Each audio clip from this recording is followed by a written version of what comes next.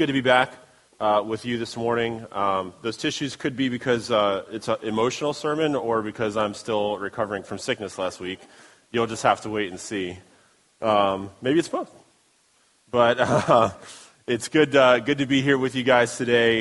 We had already planned on Colonel Rob covering for me last Sunday. I was in Orlando for work during the week, and then we chaperoned, Mel and I helped chaperone the youth at Rock the Universe, and someone told me that I just must not be able to hang with the big kids anymore, because getting home at 2 o'clock in the morning, it was actually 3 o'clock in the morning. It was not a good formula for health, I guess. So, but it was a good time with them. It was good to watch last week on Facebook and to really just enjoy being able to still be with you, even though I wasn't in the room with you.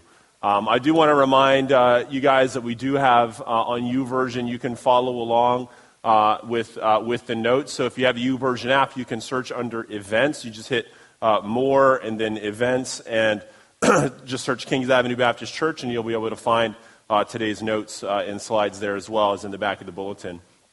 I do want to just give a quick recap for those from last week around to take over. If we continue along the old path, think about the damage that does to the message. Think about the damage that does to the gospel. Instead of working for or with Christ, we are working against him. Instead of drawing people to the Lord, we are pushing them away. We know that revival comes as we grow in our walk. Our lives are revived through the Holy Spirit, and then that affects our homes and our families and this church, and then our community, and then the nation and the world. But we must see a passion for the gospel come with that life that the Spirit brings. And this is really a great segue into our message. A lot of time in the book of Ezekiel, chapter 37 today, studying about the valley of dry bones and how God brought revival to that situation, the lessons that we can learn from that. But before we dive in, let's bow our heads in prayer and just surrender this time, surrender our hearts and our minds, our spirits, everything that we came in the door with. Let's lay it at God's feet and just allow him to speak to us today. Father, we come to you today, Lord, and we thank you for your Son. God, I thank you for just your power and your truth and your love, and that you have something to say to each and every one of us today, God. That there is something that you would want each of us to do, that your Spirit would speak so plainly and clearly to us, and that we know the action that you are calling us to. Help us to hear the word and do the word, Lord God, so that the reflection that people see is not us but you. Father, we pray that we understand that this is an open invitation to life. Let us accept and receive that invitation and walk revived by you, Lord God, not just today, but forevermore. We thank you, Father, for your word, and we look forward to what you're going to do in this time, Lord, but in us and then through us, God. In Jesus' name, amen. So about 15 years ago, there was this new concept in public performance art.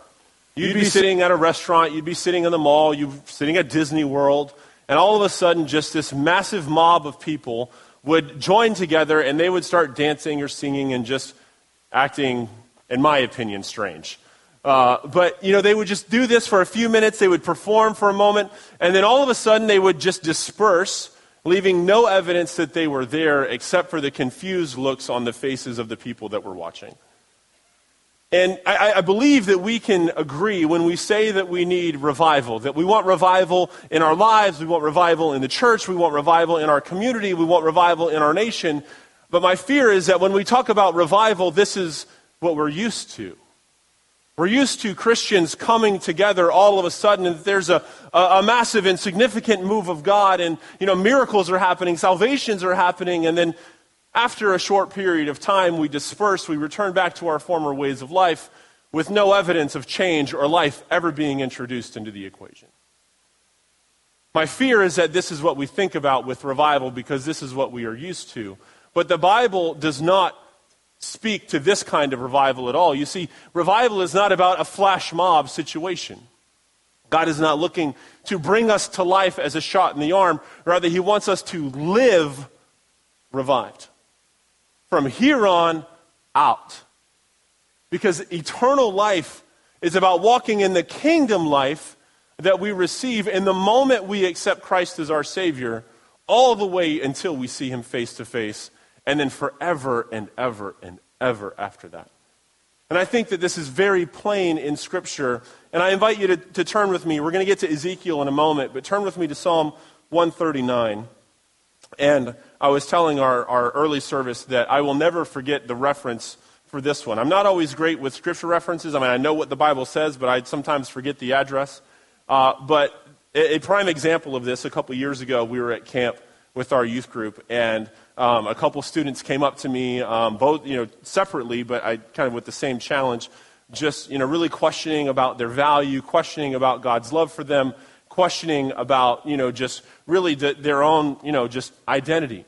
And I said, okay, you got it both. I want you to go into your cabin. I want you to read Psalm 39. I want you to just read it because it's so clear about God's love for you. And they come back to me the next morning, and they're like, they got these confused looks on their faces, and they're like, hey, Pastor John, I'm really confused. I didn't really get the message. And I'm like, how did you not get the message? Let's open our Bibles to Psalm 30. That's the wrong psalm. It's the wrong psalm. Something about some battle. I don't know. But so I was like, well, let's turn to Psalm 139, because that's the passage where God really explains the love. The psalmist writes. And we're going to read starting in verse 7 all the way through 18. He says, where shall I go from your spirit? Where shall I flee from your presence? If I ascend to heaven, you are there. If I make my bed in Sheol, you are there. If I take wings of the morning and dwell in the uttermost parts of the sea, even there your hand shall lead me, and your right hand shall hold me. If I say, surely the darkness shall cover me, and the light be night around me, even the darkness is not dark to you. The night is as bright as the day, for darkness is as light with you. For you formed my inward parts. You knitted me together in my mother's womb. I praise you, for I am fearfully and wonderfully made. Wonderful are your works. My soul knows it very well. My frame was not hidden from you when I was being made in secret, intricately woven in the depths of the earth.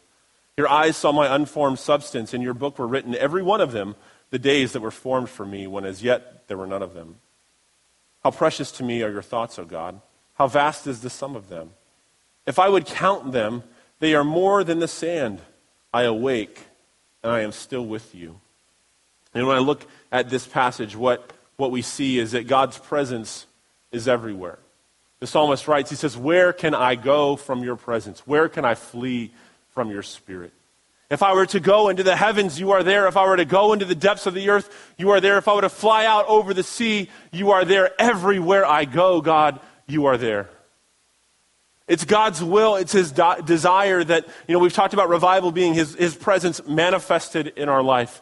Well, it's his desire for that presence to be manifested in our life every single day, because he is everywhere, always. 2 Chronicles, remember that his presence descended on the temple, and Paul tells us that we are the temple of God. So it's his desire for us to have that interaction all the time. All the time. He says that you knew me as I was being made, as I was being woven together in my mother's womb. So of course, if God had a desire to be there in that moment, of course it's his desire to be with you forever. And I love verses 17 and 18 where he says, God, if I were to count your thoughts about me, they would outnumber the grains of sand on the shore. I want you just to take a moment and think about the significance of having a God this big. Of a God that loves you so much that if you were to count or try to count his thoughts about you, you wouldn't be able to, because they are innumerable. They're infinite. And not just are his thoughts about you infinite, his thoughts about me are infinite. His thoughts about every person in this room are infinite. His thoughts about every person that has ever lived or ever will live are infinite. And what that tells me is that God, he desires not to have just us to be present with him, but to abide in his presence. He doesn't want some impersonal connection. He doesn't want us just to be like aware that he's with us.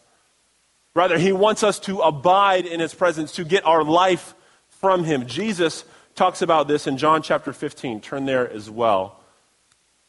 We're going to read verses 5 through 11. This is the night of Jesus' arrest. And he's talking to his disciples. He says, I am the vine, you are the branches. Whoever abides in me and I in him, he it is that bears much fruit. For apart from me, you can do nothing. If anyone does not abide in me, he is thrown away like a branch and withers, and the branches are gathered and thrown into the fire and burned. If you abide in me and my word abide in you, ask whatever you wish and it will be done for you. By this my Father is glorified, that you bear much fruit and so prove to be my disciples. As the Father has loved me, so have I loved you. Abide in my love. If you keep my commandments, you will abide in my love, just as I have kept my Father's commandments and abide in his love. These things I have spoken to you, that my joy may be in you, and that your joy may be full. So it is clear to me that revival is not about a flash mob. It's not about a shot in the arm. It's about abiding in God's presence forever and ever. And what do we mean by abiding in his presence? You think about that word coming from, the word abode, to find a place to live. And so we are finding our place to live in the presence of God. Now, my house is a few miles that way, and that's where I live. I'm not there right now. So is this the same kind of situation? No. I am finding my life, not just a place to live, but my life in God's presence. It is the source of my life. And that is what we must realize. That is God's desire. When we talk about living revived, it's not just a shot in the arm that gives me life. It's I find my life in him, and I want to stay in him so I remain revived. I remain in that place of life. But in order to live revived, I must follow the order of God's word and the power of his Spirit. And this is what Ezekiel is teaching us in Ezekiel 37. You see, when you think about Ezekiel, he was a prophet during the Babylonian exile. He actually lived in Babylon. And much of the book of Ezekiel is about God's wrath and judgment against the people. Now, God made Ezekiel do some very crazy things to demonstrate his message to his people. All because of their rejection of God and their sin and the fact that God led them out into exile. But in Ezekiel 37, God wants to demonstrate a promise. He wants to demonstrate a restoration to the nation of Israel, about bringing them back together, bringing them back as one nation. And actually, the chapter that we're reading was fulfilled in May of 1948. So the passage that we are reading, we know in the last 100 years that this has been fulfilled because Israel was made a nation again. But just like any revival, just like any kind of infusion of life, before that there is a time of desolation and darkness and bleakness. And we see this in the first 3 verses. It says, "The hand of the Lord was upon me, and he brought me out in the Spirit of the Lord and set me down in the middle of the valley. It was full of bones. And he led me around among them, and behold, there were very many on the surface of the valley, and behold, they were very dry. Then he said to me, Son of man, can these bones live? And I answered, O Lord God, you know." These dry bones represent the nation of Israel, and they are in a very dire and dark and difficult circumstance. It says that God led Ezekiel around the valley, and there were many, many bones. And they were very dry. And this situation is so difficult, God says to Ezekiel, Ezekiel, can these bones live? Ezekiel says, God, only you know that. He says, when I look at this situation, God, it is so empty, it's so devoid of life that through human understanding, through human power, through human knowledge, through human strength, I don't see that it's possible. So God, only you know if life can be brought to this situation. These bones, they represent the nation of Israel. And God says in verse 11, he says that it represents the full house of Israel, and they cry out, our bones are dried up. Our hope is lost, and we are indeed cut off. You might be here this morning, and you might be saying, man, I can identify with that. You might be coming into this room today saying that you feel dry, your bones are dried up, that your hope is lost, and you feel cut off from God. If that is you, I hope that you find life this morning. I hope that God brings his Spirit over you, that it just overshadows you with that life that can only come from him. But we must understand something. You see, the bones that are in this situation, the reason the nation of Israel is here is because of their sin. The reason that they are experiencing this dryness was because they had rejected God. This physical circumstance was a reflection of their spiritual condition. Their connection with the Lord was cut off because they had rejected him for other gods. They were worshiping other gods in addition to him. And so their bones were dry. The life had been drawn out of them, and they had no hope because they had abandoned the Lord. We must understand the connection between our physical circumstance and our spiritual condition. I told you last week, it's not always a judgment. But sometimes we must acknowledge that it might be. For the nation of Israel, this was a judgment. And we see this theme demonstrated throughout Scripture. In Isaiah 59, it says, "Behold, the Lord's hand is not shortened, that it cannot save, or his ear dull, that it cannot hear. But your iniquities have made a separation between you and your God. And your sins have hidden his face from you so that he does not hear." What Isaiah is saying, he says, God's arm, his hand, is not so short that he can't save you. God can. With his power, with his strength, he can reach you. He can hold you in his hand. He can hear you. He knows where you are. He sees you where you are. But your iniquity, your sin, has cut you off from him. The fact that you've rejected him, the fact that you choose other things above or in addition to him, has prevented him from bringing life to your situation. You might say, "Well, John, I haven't rejected God."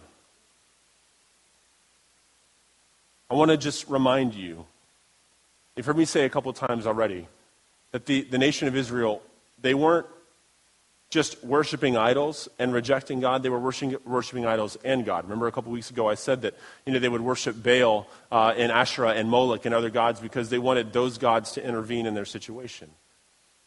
In essence, saying God Almighty, Jehovah, was not powerful enough for them.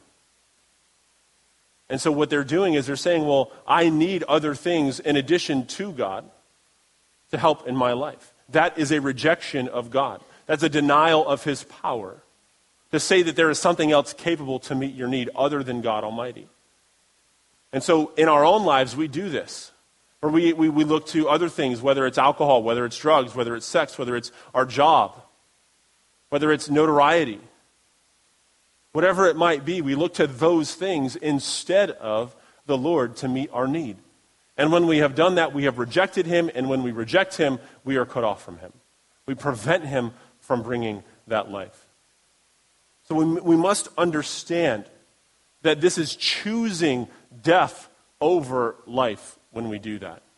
In Romans chapter 8, it says, "For those who live according to the flesh set their minds on the things of the flesh, but those who live according to the Spirit set their minds on the things of the Spirit. For to set the mind on the flesh is death, but to set the mind on the Spirit is life and peace. For the mind that is set on the flesh is hostile to God. It does not submit to God's law. Indeed, it cannot. Those who are in the flesh cannot please God."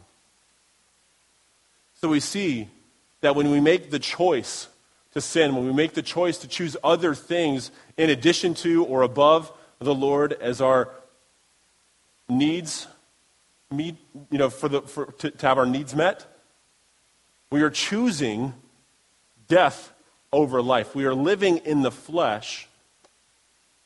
And always when that happens, it leads to death. When we are living in the flesh, we are hostile to God. We cannot please him. We must understand then that the devil is a great deceiver. And that when he tempts us, he will not ever present the consequence. He will only ever present the indulgence. He will only tell us this is what you need to do. This is the great thing. This is what's going to make you feel good. This is how you deserve this.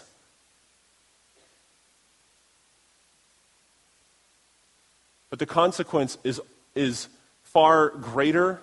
It is further reaching. And if it is left unchecked, it is everlasting. Paul said in Romans chapter 6, he says, "What benefit did you gain from those things that you are now ashamed of? Those things that only lead to death." my pastor growing up, I talk about him a lot because I learned a lot from him. He used to say, sin, we wouldn't do it if it wasn't fun. Right? Right? If we didn't see a benefit, if we didn't see something to gratify us, if we didn't think it would please us, if we didn't think that it was, helpful in some way, we wouldn't do it. But the devil, we're never tempted with the full picture. We're never tempted with the full picture. And when we sin, just like Adam and Eve, our eyes are open and we realize the situation that we find ourselves in, a situation that only leads to death. But we have hope this morning. We have hope because even though I might have chosen those things in the past, I can make a different choice today and every day from here, and I can live in the Spirit. Paul goes on in Romans 8, he says, you, however, are not in the flesh, but in the Spirit, if in fact the Spirit of God dwells in you. Anyone who does not have the Spirit of Christ does not belong to him. But if Christ is in you, although the body is dead because of sin, the Spirit is life because of righteousness. If the Spirit of him who raised Jesus from the dead dwells in you, he who raised Christ Jesus from the dead will also give life to your mortal bodies through his Spirit who dwells in you. So it's very clear. We might have chosen other things in the past, but today, let us choose Jesus. Today, let us choose Christ. Let us choose to follow after him. Let us choose to let his Spirit come inside of us. Let us choose to follow after his Spirit's leading, because in that place is life and peace. In that place, in the valley that we find ourselves in today, when we choose Christ, the same Spirit that brought Jesus back from the dead will come into our valley of dry bones and bring the life that Christ received. This is the kind of life that I want to have. And I want to live in that place. I want to be there. But there is an order to how it is brought about. Back in Ezekiel, it says, then he said to me, God speaking to Ezekiel, prophesy over these bones, and say to them, O dry bones, hear the word of the Lord. Thus says the Lord God to these bones, behold, I will cause breath to enter you, and you shall live. And I will lay sinews upon you, and I will cause flesh to come upon you, and cover you with skin, and put breath in you, and you shall live, and you shall know that I am the Lord. Now there's something very clear at this initial message to the dry bones. God wants it to be known without a shadow of a doubt that he is the one that is about to move. He says, hear the word of who? The Lord. He says that the Lord will do this. He says, you will know that I am the Lord. The purpose behind the prophecy, the purpose behind the word, the purpose behind the order that is brought with the word is that they will know that God is the one who moved.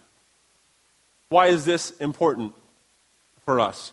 It's because we have to realize that when we reject God, when we make those other choices other than God, that God is going to allow you to get to the point that you realize that he is the only solution. He is going to allow you to experience the consequence of your action to a point that you look up and you say, I am in a valley. My bones are dried up. My hope is lost. And I am cut off, and my only way out is God. He will let you get to that place because he loves you and he wants to draw you from there. It's not his will that you stay there. And so he's going to let you come to that place of realization that he is your only solution. Perhaps our first step in experiencing life in our valley is acknowledging that God is Lord and that he is our only solution.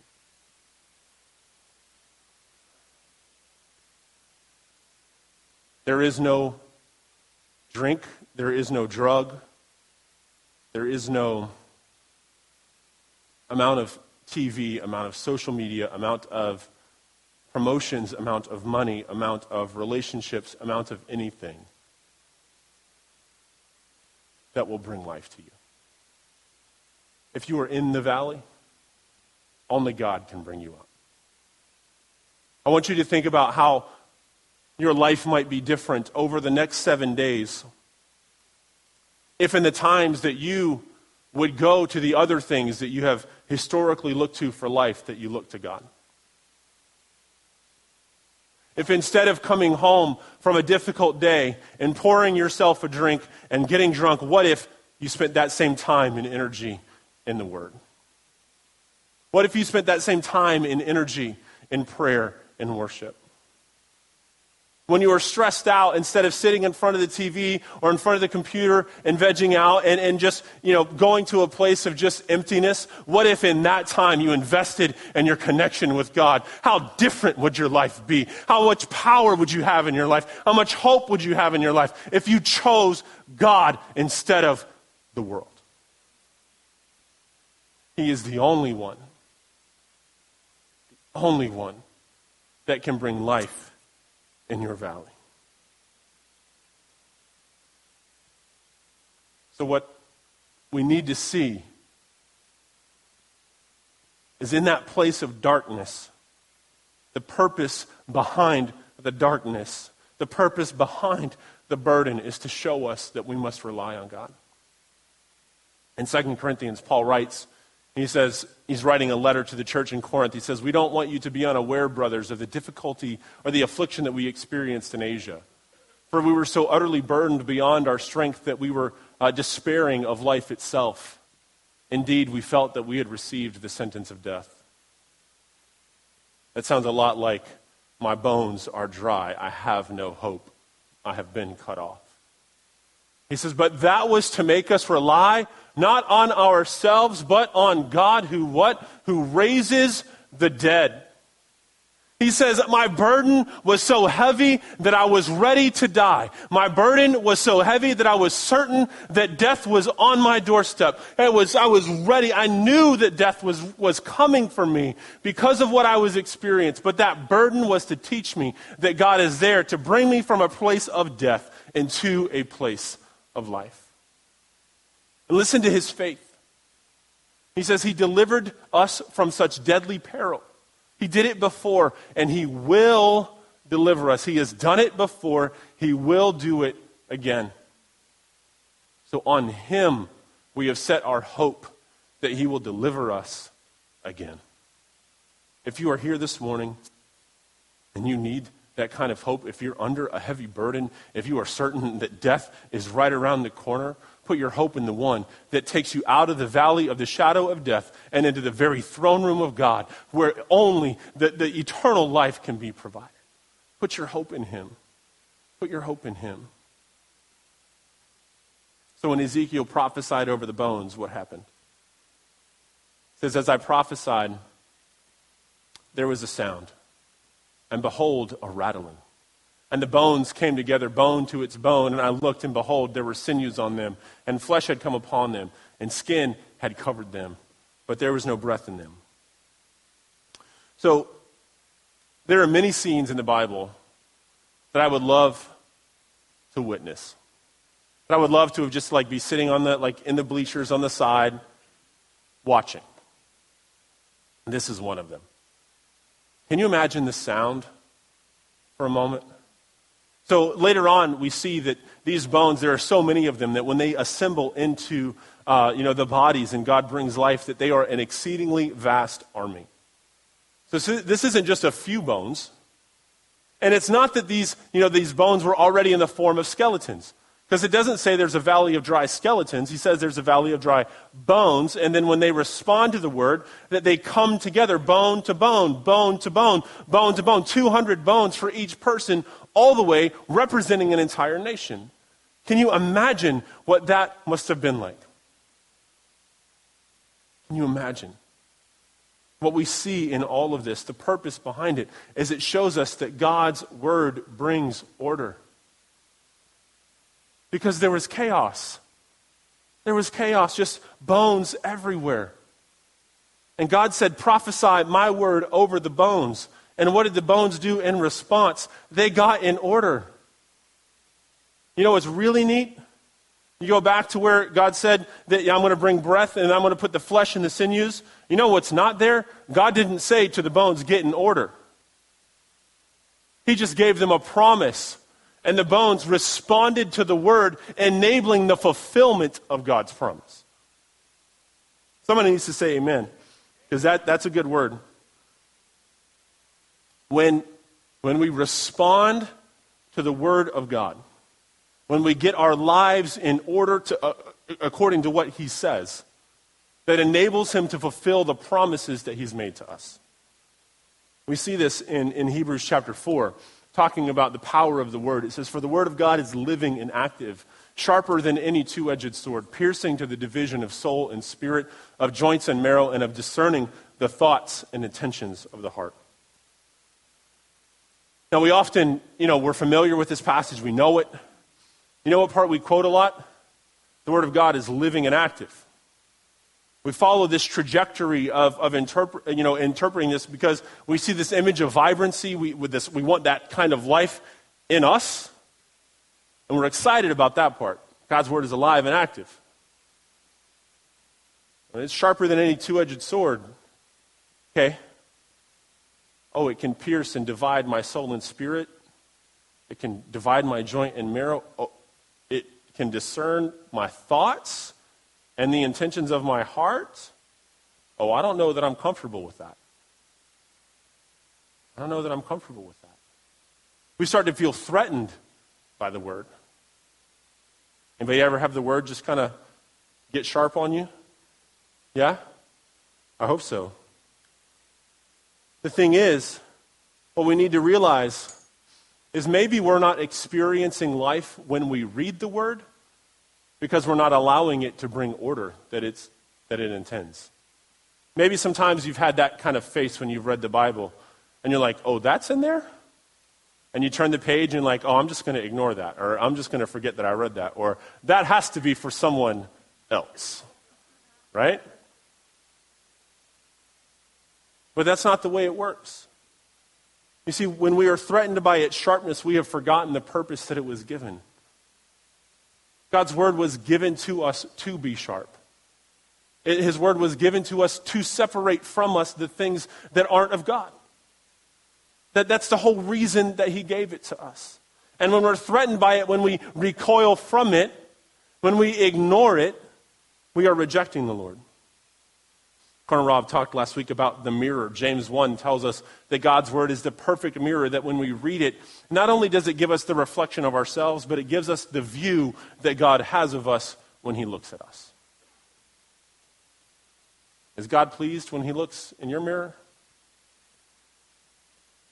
And if we go away, if we walk away from the mirror of God's Word and we don't then do what the Word says, what we have done is we have forgotten, or we've just basically rejected the truth that God has given us through His Word.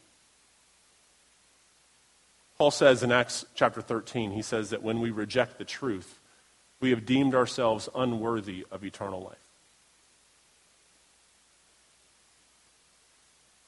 I heard that this week when I was listening to my Bible, and I was like, oh man, I wish I could turn the page.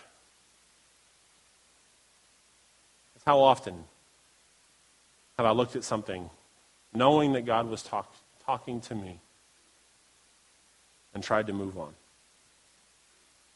You see, the purpose of God's Word is clear. It says all Scripture is breathed out by God and profitable for teaching, for reproof, for correction, and for training in righteousness, that the man of God may be complete, equipped for every good work. That purpose, teaching, reproof, correction, training in righteousness, all so that we might be equipped for the work of God. All so that we would be equipped to do what God has called us to do. Often, though, I think we revere God's Word as something to go to when we are sad. And look to only for encouragement. We look at it as something that we can only find hope in or peace in. We go get it off of our table and we dust it off and we drop it on the table hoping that it's going to open up to find some random scripture and that's going to help us. Listen, I'm not trying to diminish that if that has happened with you and God spoke to you. He is powerful enough to do that. But if all I do is look to God's Word to make me feel good,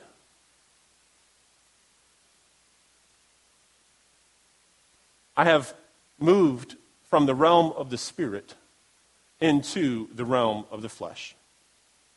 And the Bible has then become an instrument to gratify my flesh. And that is treating God's word with contempt. That is a place that I hope I never find myself. I hope you never find yourself there. Because God's word is useful. There is hope. There is peace. There is life. There is joy. There is love. But there is rebuke. And there is correction. And there is direction. And there is edification. And I want all of it. I want all of it.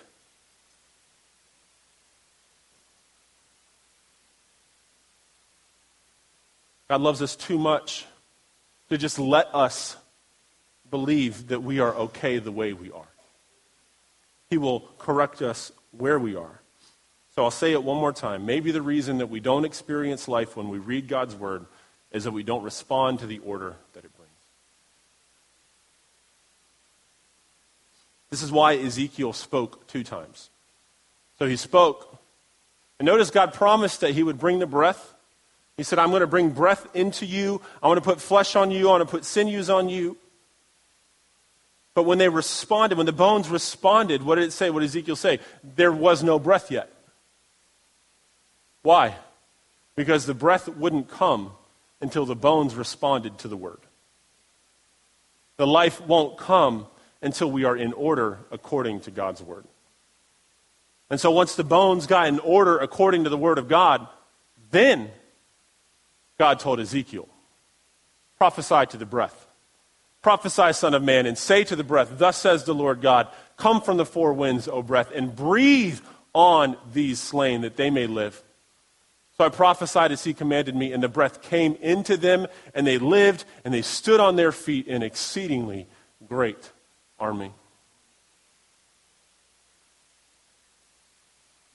The word for breath or wind, if your translation says wind, is often interchangeable with spirit.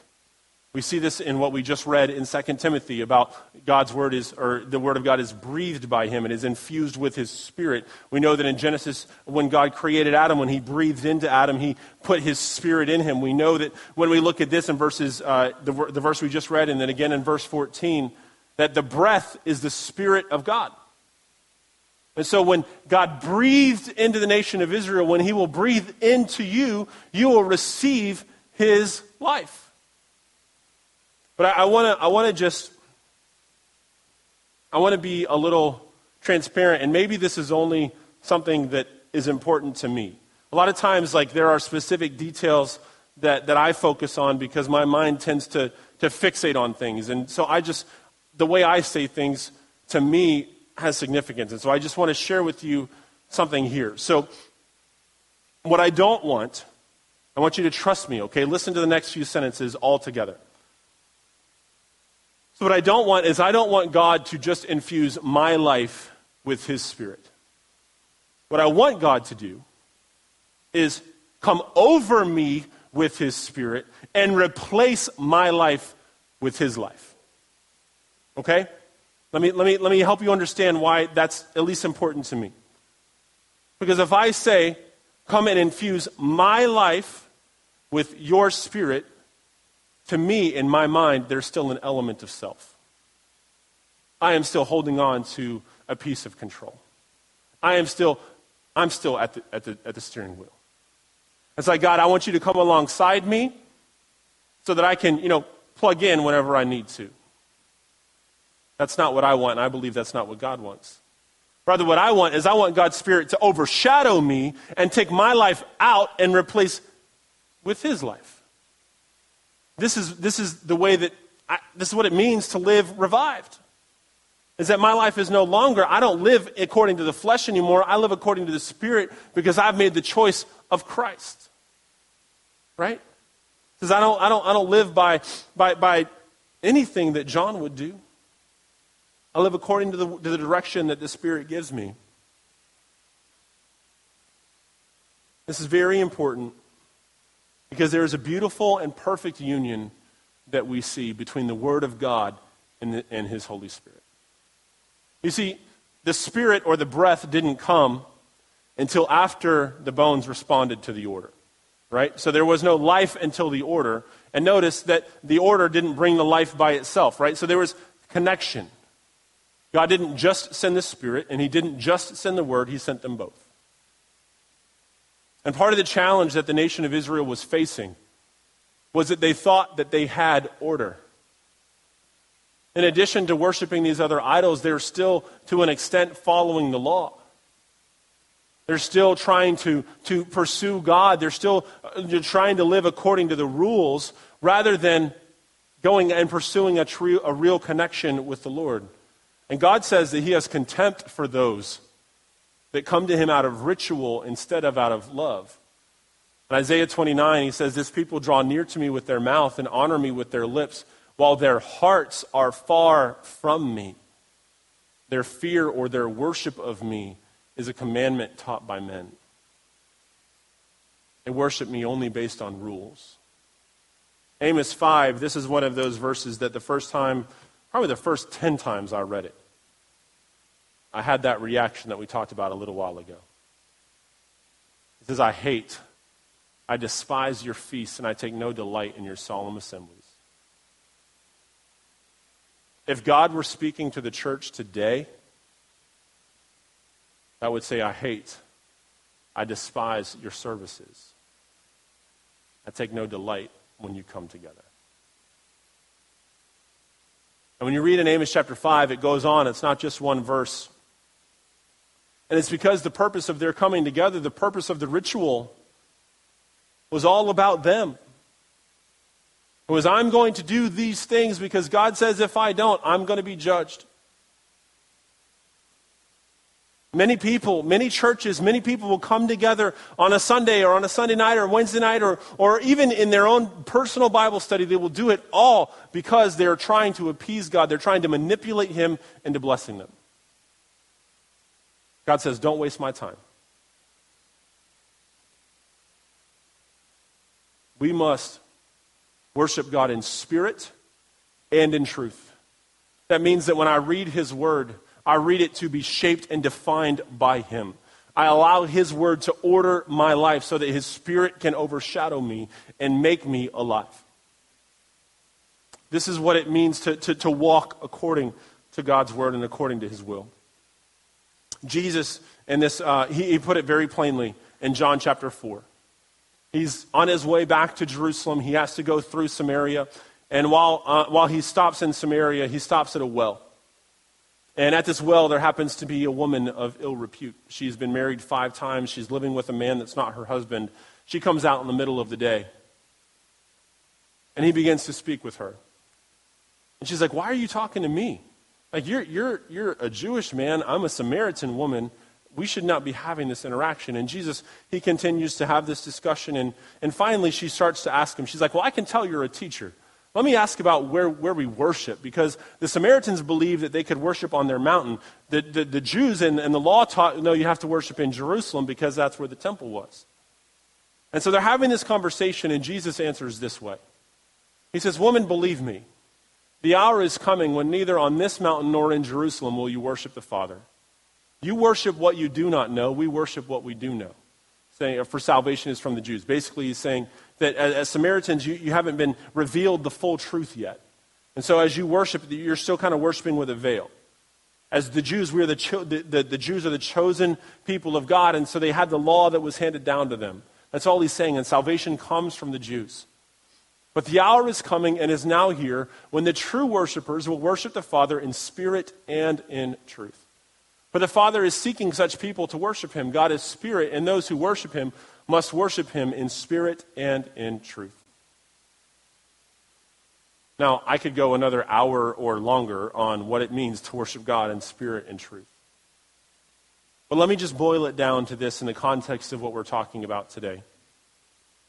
God wants us to worship him when we hear his word and we respond to its order. That's truth. God wants us to worship him by allowing his spirit to overshadow us and replace our life with his. That's spirit. God wants us to worship him in a way that we are choosing him and only him. That we are allowing his word to direct our path. That I worship him not so that I can feel good, but so that I can be changed into his image. I worship him not so that I can go out and, have the label of Christian. Rather, I can go out and because of the way that I live and because of the way that I love, people know that I am his disciple. That is what it means to worship God in spirit and in truth. And what's beautiful in all of this is that when that happens, when we worship in spirit and in truth, Jesus says that we will experience the life that no one else can give. He gives this beautiful picture to the woman that he talks to. He says, everyone who drinks of this water, talking about the well, will be thirsty again. But whoever drinks of the water that I will give him will never be thirsty again. The water that I will give him will become in him a spring of water welling up to eternal life. I want you I want us to, for a moment, combine the imagery that we've been talking about today. We've been talking about a valley of dry bones. And maybe you are here, maybe you're experiencing dryness, maybe you're experiencing pain, maybe you're under a burden, maybe you feel like you're very dry, you have no hope, you've been cut off. But when you worship God in spirit and in truth, life will come up from within you like a well of living water and bring life in your valley. This is what God promises us in his word. But we must respond to his word. We must respond.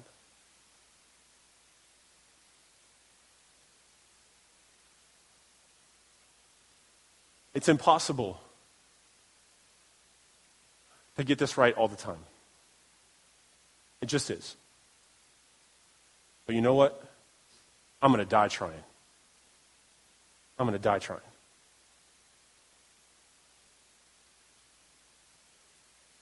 Because I've tried it the other way. I've tried it to bring life to myself through my own power, through my own strength, through anything other than God. And it doesn't work.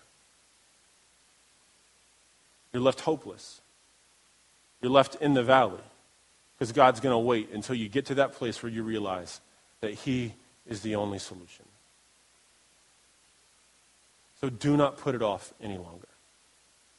If you're in the valley, cry out to him. Cry out to him. So Living Revived, we have some questions. Have you ordered your life according to God's word? What you read, are you letting it direct how you live? Are you abiding in his presence and walking with him daily? I think about Adam and Eve in this situation. And, it's one of those things, like when I get to heaven, I don't think that I'll do this, but right now, at least I think that I might. Like when I see them, I'm just going to go like, what were you thinking? Please, help me understand.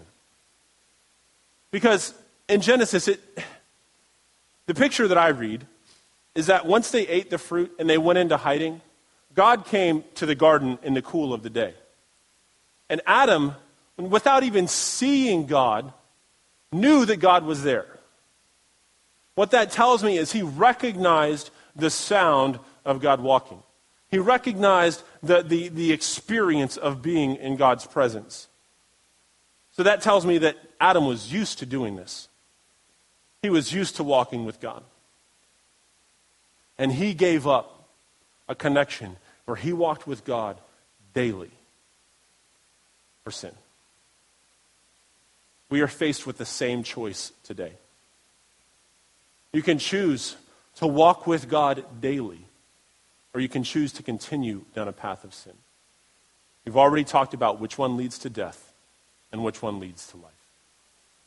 If you're in the dry valley, I want you to take a sip of the living water that only comes from Christ. Experience the life that he brings. Experience the life that he brings. Not because of the experience, but because of the transformation that will happen. That in the midst of the correction, in the midst of the direction and edification, you will have hope, and that you will have peace, and you will have life. I'm going to pray, and after we pray, we're going to have an invitation. And I would just ask you to ask the Lord what he's wanting you to do. What change is he wanting you to introduce into your life right now? If God is calling you to come and respond to him, if you want to receive the gift of salvation and you've never done that before, today is the day. Don't put that off any longer. If you need to rededicate your life to God, if you need to just lay down the burden, if you need to repent of the choices that you've been making, there's no better time than now. No better time than now. It doesn't matter who you are. It doesn't matter who you are. We all need to make this choice today. Let's pray. Father, we come to you today. I thank you for your love. I thank you for your Son. I thank you, God, that you love us so much that you sent him to this house, this earth, Lord, to make a difference in our life, God, that we would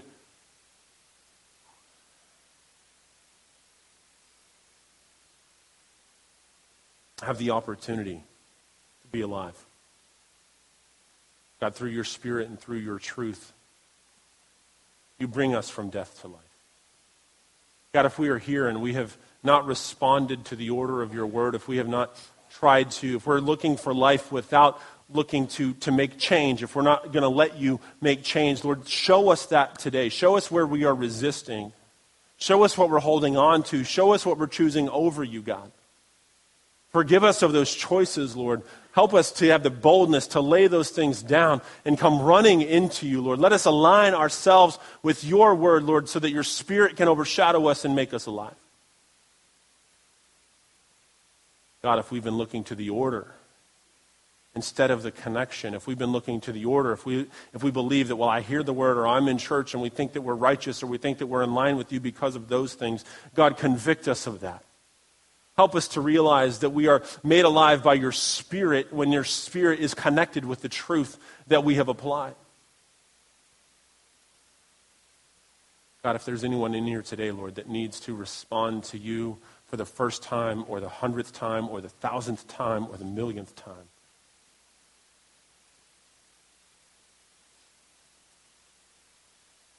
that's you this morning. You have no reason to resist. You have no reason to hold back. Come running to him. Come running to him. God, we thank you and we praise you. I just ask, God, that you continue the work in our lives. God, so that we can go out as your disciples to bear fruit in this world. We love you and we thank you for all of this in Jesus' name. Amen.